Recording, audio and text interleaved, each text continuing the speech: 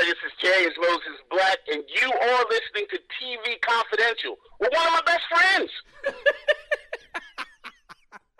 All Peter wanted was just his music.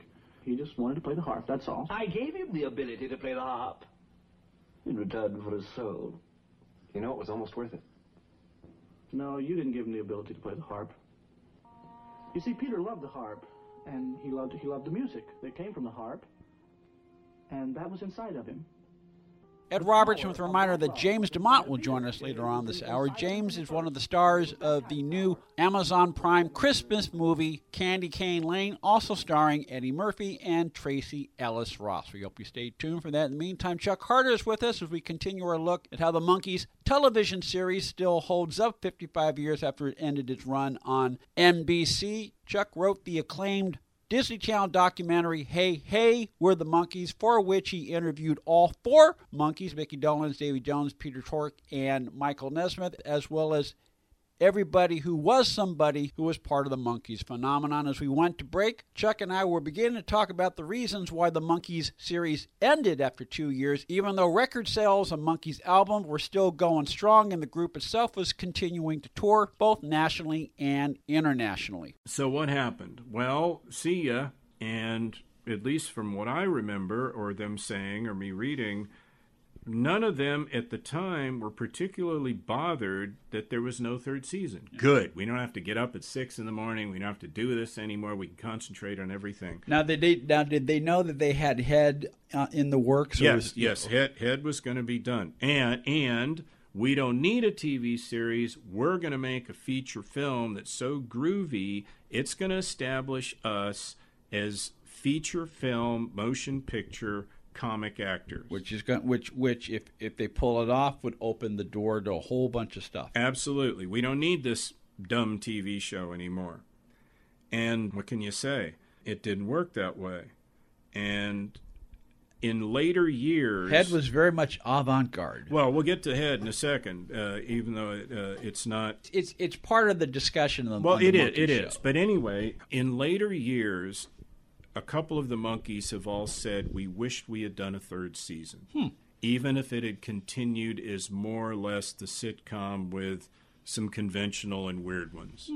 Okay? It probably would have been to their financial advantage to have a third season for at least the first 7 rerun showings for, royalties. And probably would have got them closer to the magic number of 100. Exactly. And the fact that it did rerun starting Saturday mornings in 1970 with only 2 seasons worth of episodes says something about the appeal of it, or, that the network thought this was something that could really sell. Mm-hmm. So the show's done.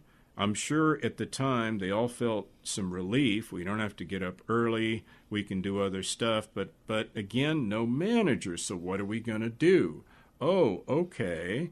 And into 68, there was plans for another major tour of America after they had filmed Head, which didn't happen.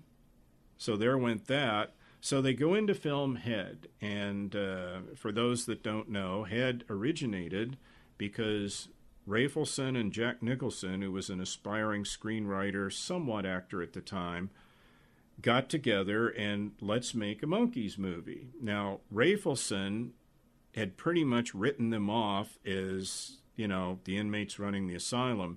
So it was his first film. I want to make a film spoofing all of the conventions of film, like a fight picture or a Western or whatever it was.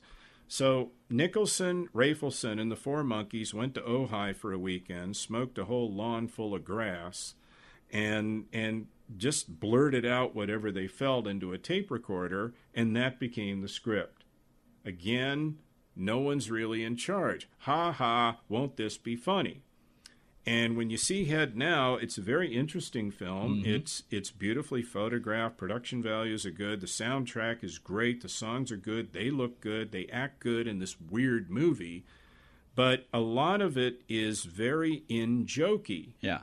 If you were part of the Monkees camp, you would have got a lot more of it. If you weren't, or you were a teenage kid, what? Or if you're going expecting to see a movie like Help or A Hard Day's Night. Or even if you were going to see, say, like a McHale's Navy feature, which was a 90-minute episode. Version of the show, yeah. You're not going to get that. So they have big hopes for Head. Head, this is it. We've made the ultimate freaky movie. This is going to put us over to the hippie crowd and freak crowd. It's going to make everything wonderful. And it comes out and tanks completely. Too weird for the kids, and they're not hip enough for the hip people who may have enjoyed it. So nothing. So they then go off to tour Australia and Japan, where they play very well. And I'll give a plug here. If anybody listening can get a pen and paper, I'll get back to it in a second, or write it down on your phone or whatever. I'll hip you to a YouTube clip to see. But they went out on that last tour as a 4-piece band, and in each of the countries they had another band back them on their solo spots, okay? So if everybody's ready, go to YouTube and look for a clip called The Monkees in Japan Stereo D-Mix, okay? And it's got kind of a yellow paisley picture of them in the main shot. Now what that was is they did 14 shows in Australia, then went to Japan, where they played Budokan Hall, which was a big place that the Beatles had played. And so they were rehearsed. You know, the shows were the rehearsals. So by then they were really tight and rehearsed. So what happened is Tokyo Broadcasting filmed a 1-hour show at Budokan and then cut it in half and aired it in 2 time slots of the Japanese showings of the Monkey series. And that's what it was. Now, the video burned up in a fire in the 70s. It's gone. But the audio is out, and it's pretty good. And it's been on YouTube for years. Unfortunately, in each of the songs, and I'm not sure if the Japanese announcers were on screen in a little box in the corner. Their game shows are very much like that. Mm-hmm. You usually have a talking head. But, you know, there'd be Japanese, Davy, Daydream Believer. So it was kind of a shame because they talk over a lot of the songs.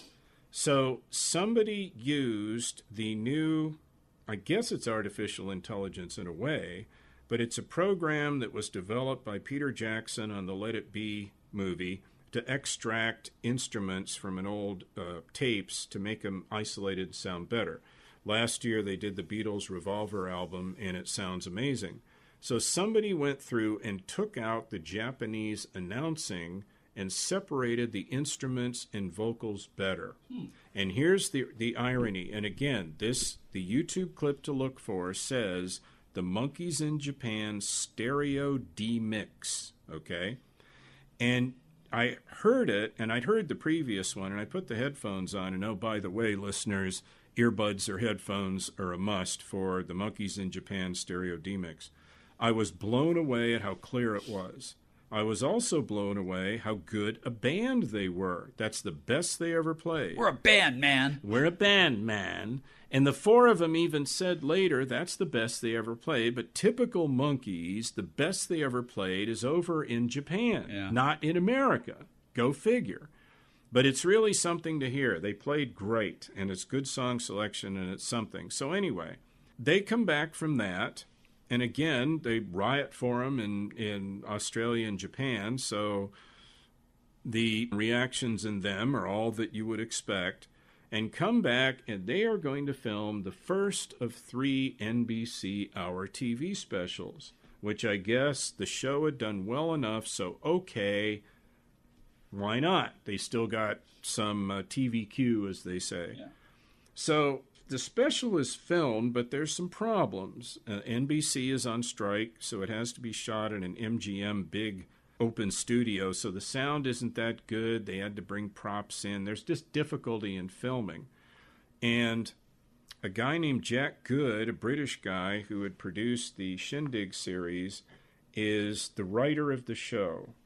And there's a director, of course, but the premise of their TV special, 33 1/3 revolutions per Monkees, is sort of Head Junior. Yeah. We're fake, we were manufactured, we're not really any good, and ha ha ha, we're not good like real rock and roll musicians.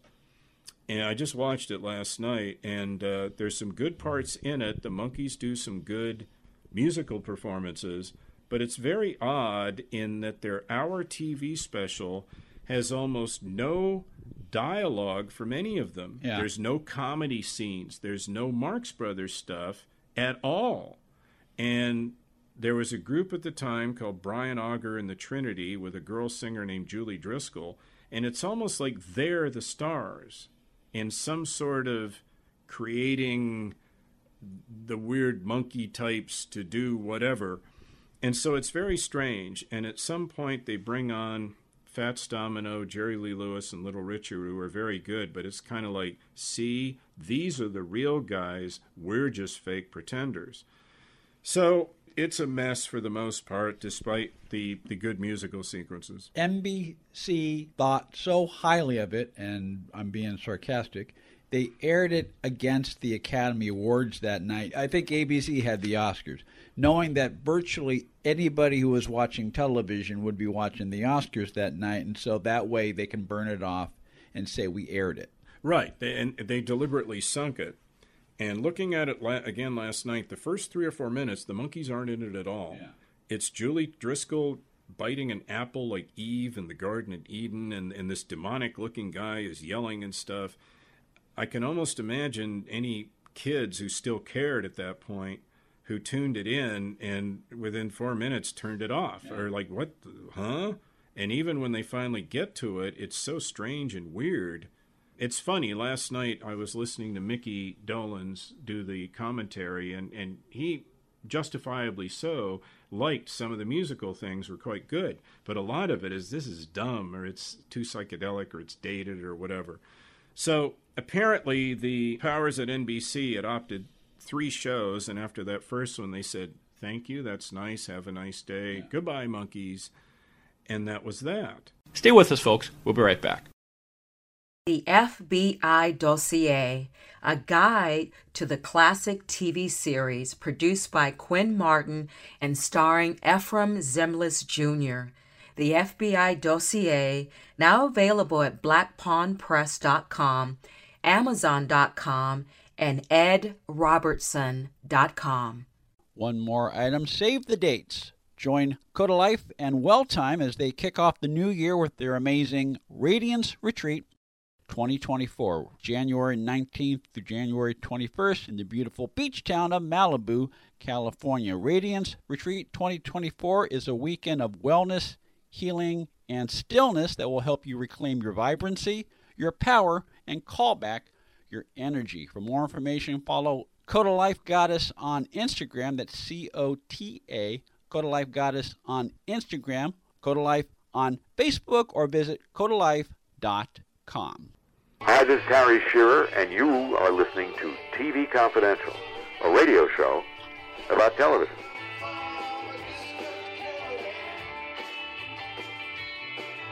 So now what happens? Torque quits. Torque quits as soon as they wrap production of the special. Yeah, as soon as the special's finished, I'm out of here. We're not, because see, Torque wanted them to be a real band. Yeah. On headquarters, he got his wish, but then they didn't really want to be a real group anymore. That's what he wanted. He wanted to be in the Buffalo Springfield as the Monkees. And so he bails and buys out his contract under the mistaken assumption that he's a monkey. He can start getting Dick Clark to book him on tours, and Clark says, get a hit single and I'll book you. Yeah. What? And his house is the party house, and he sort of gets a group, but nothing happens. So now we're down to 3 Monkees. So in 1969, the 3 Monkees do quite a bit of network TV. They did and you can see some of these clips on YouTube, including their appearance on the Glenn Campbell show, right, where they do a quick montage of their famous hits, and then they do as close. I forget the premise of the musical sketch they did, but it was sort of a musical look at history. Yeah. And I think the intent and certainly the energy is as close to the Marx Brothers type of energy that the show that the first season of the show particularly had, but it's not quite there. Well, no, it isn't there, and you're right. It has energy, and this is what unfortunately shows up. Remember, no central manager, egos. During the sketch you mentioned, they're clearly fighting with each other on camera. Yeah. No, that's my line. Or they're supposed to hold Davy, and they let him go to try and make him fall for real, and you can see it, and it's like, oh, dear. And they did laugh in, okay, but nothing really. They did some sketches on the Glenn Campbell show, okay, but no. They guested on a Saturday morning show called Happening 69 that Paul Revere and Mark Lindsay of the Raiders did, and they're embarrassingly bad. The best thing they did as a three-man Monkees in 69 was they did the Johnny Cash show. Yes. And they're very amusing with him, and then the three of them sing a Nesmith song called Nine Times Blue, and it's wonderful. It's fabulous, But and they still continued to make silly commercials for Kool-Aid or little toys or that kind of thing. So the Monkees still were kind of on TV, but there's only three. And most of the... They were doing the Nerf commercials, weren't they? Yeah, the Nerf commercials, right. And so, So, what was it the machine and the Monkees that made it so great? Yes. Was it only the machine and any four guys could have done it? Absolutely not. They got the right guys, and the Monkees were amazingly great, both as actors, as pop personalities, and in their ways, musicians and performers. It was a good run considering that it blew up so much bigger than any of them suspected. And again, please, listeners, I'm not saying that the Monkees' second season is terrible, you shouldn't watch it or anything. Absolutely not. But their batting average for the 2 seasons is pretty high. Yeah. Okay? And the Monkees series... stands up against any 60s sitcom, and in many ways you could go decades and decades beyond to the now, that it is one of the most unique and original and somewhat strange and somewhat conventional sitcoms that have ever been done. Ephraim Zimbalist once said, and he was doing 77 Sunset Strip at the time, you do 30 shows a year, you do 26 shows a year, you hope you have 7 or 8 that are really, really good. Those are the ones that people will remember, and they will tend to judge the entire season or the entire series on those 7 or 8 episodes. Well, that's very true, and the Monkees have way more than 7 apiece on their 2 seasons. Yeah. It's 3/4 at least. And in the second season... there's still some really good episodes, but like I said, seeing it now, and I don't know, if any of you viewers see it, maybe you won't see what I saw, but just a little bit of the smug, we're above this. It didn't hurt it, it didn't sink it, but it was a little, ooh. Well, it's something. How unfortunate. It is something you can look for if you have access, the digital channel that shows the Monkees as part of its Retro Friday night lineup, and then, as we mentioned, both seasons, season 1, season 2, available DVD, Blu-ray, streaming on demand, pretty much anywhere home entertainment, and you can, and I think on YouTube somewhere you can also see Hey, We're the Monkees, which is the documentary that Chuck wrote, and for which Chuck interviewed every key member of the Monkees phenomenon, including the 4 stars themselves. Chuck shares some final thoughts on the Monkees television series. On the whole, you can hear that segment for free on the TV Confidential podcast. In the meantime, we'll take a quick time out. Then James DeMont will join us. We come back on TV Confidential. Be part of our conversation. If you like what you hear, have thoughts on this week's program, or have an idea for a future edition of TV Confidential, we'd love to hear from you. You can email us at talk@tvconfidential.net, talk@tvconfidential.net. You can also message us at facebook.com/tvconfidential, x.com/tvconfidential, or at TV Confidential on Instagram. And if you're listening to us on the TV Confidential podcast, please be sure to hit the subscribe button. This portion of TV Confidential is brought to us by our friends at Front Porch Realty, the community of realtors in the Northern Bay area of California that is committed to finding the solution that is best for their clients. Whether you're a first-time home buyer or looking to sell or lease your property in Northern California, call Karen Strain at 415-886-7411 or visit FrontPorchRealtyGroup.com for more information on how they can help you.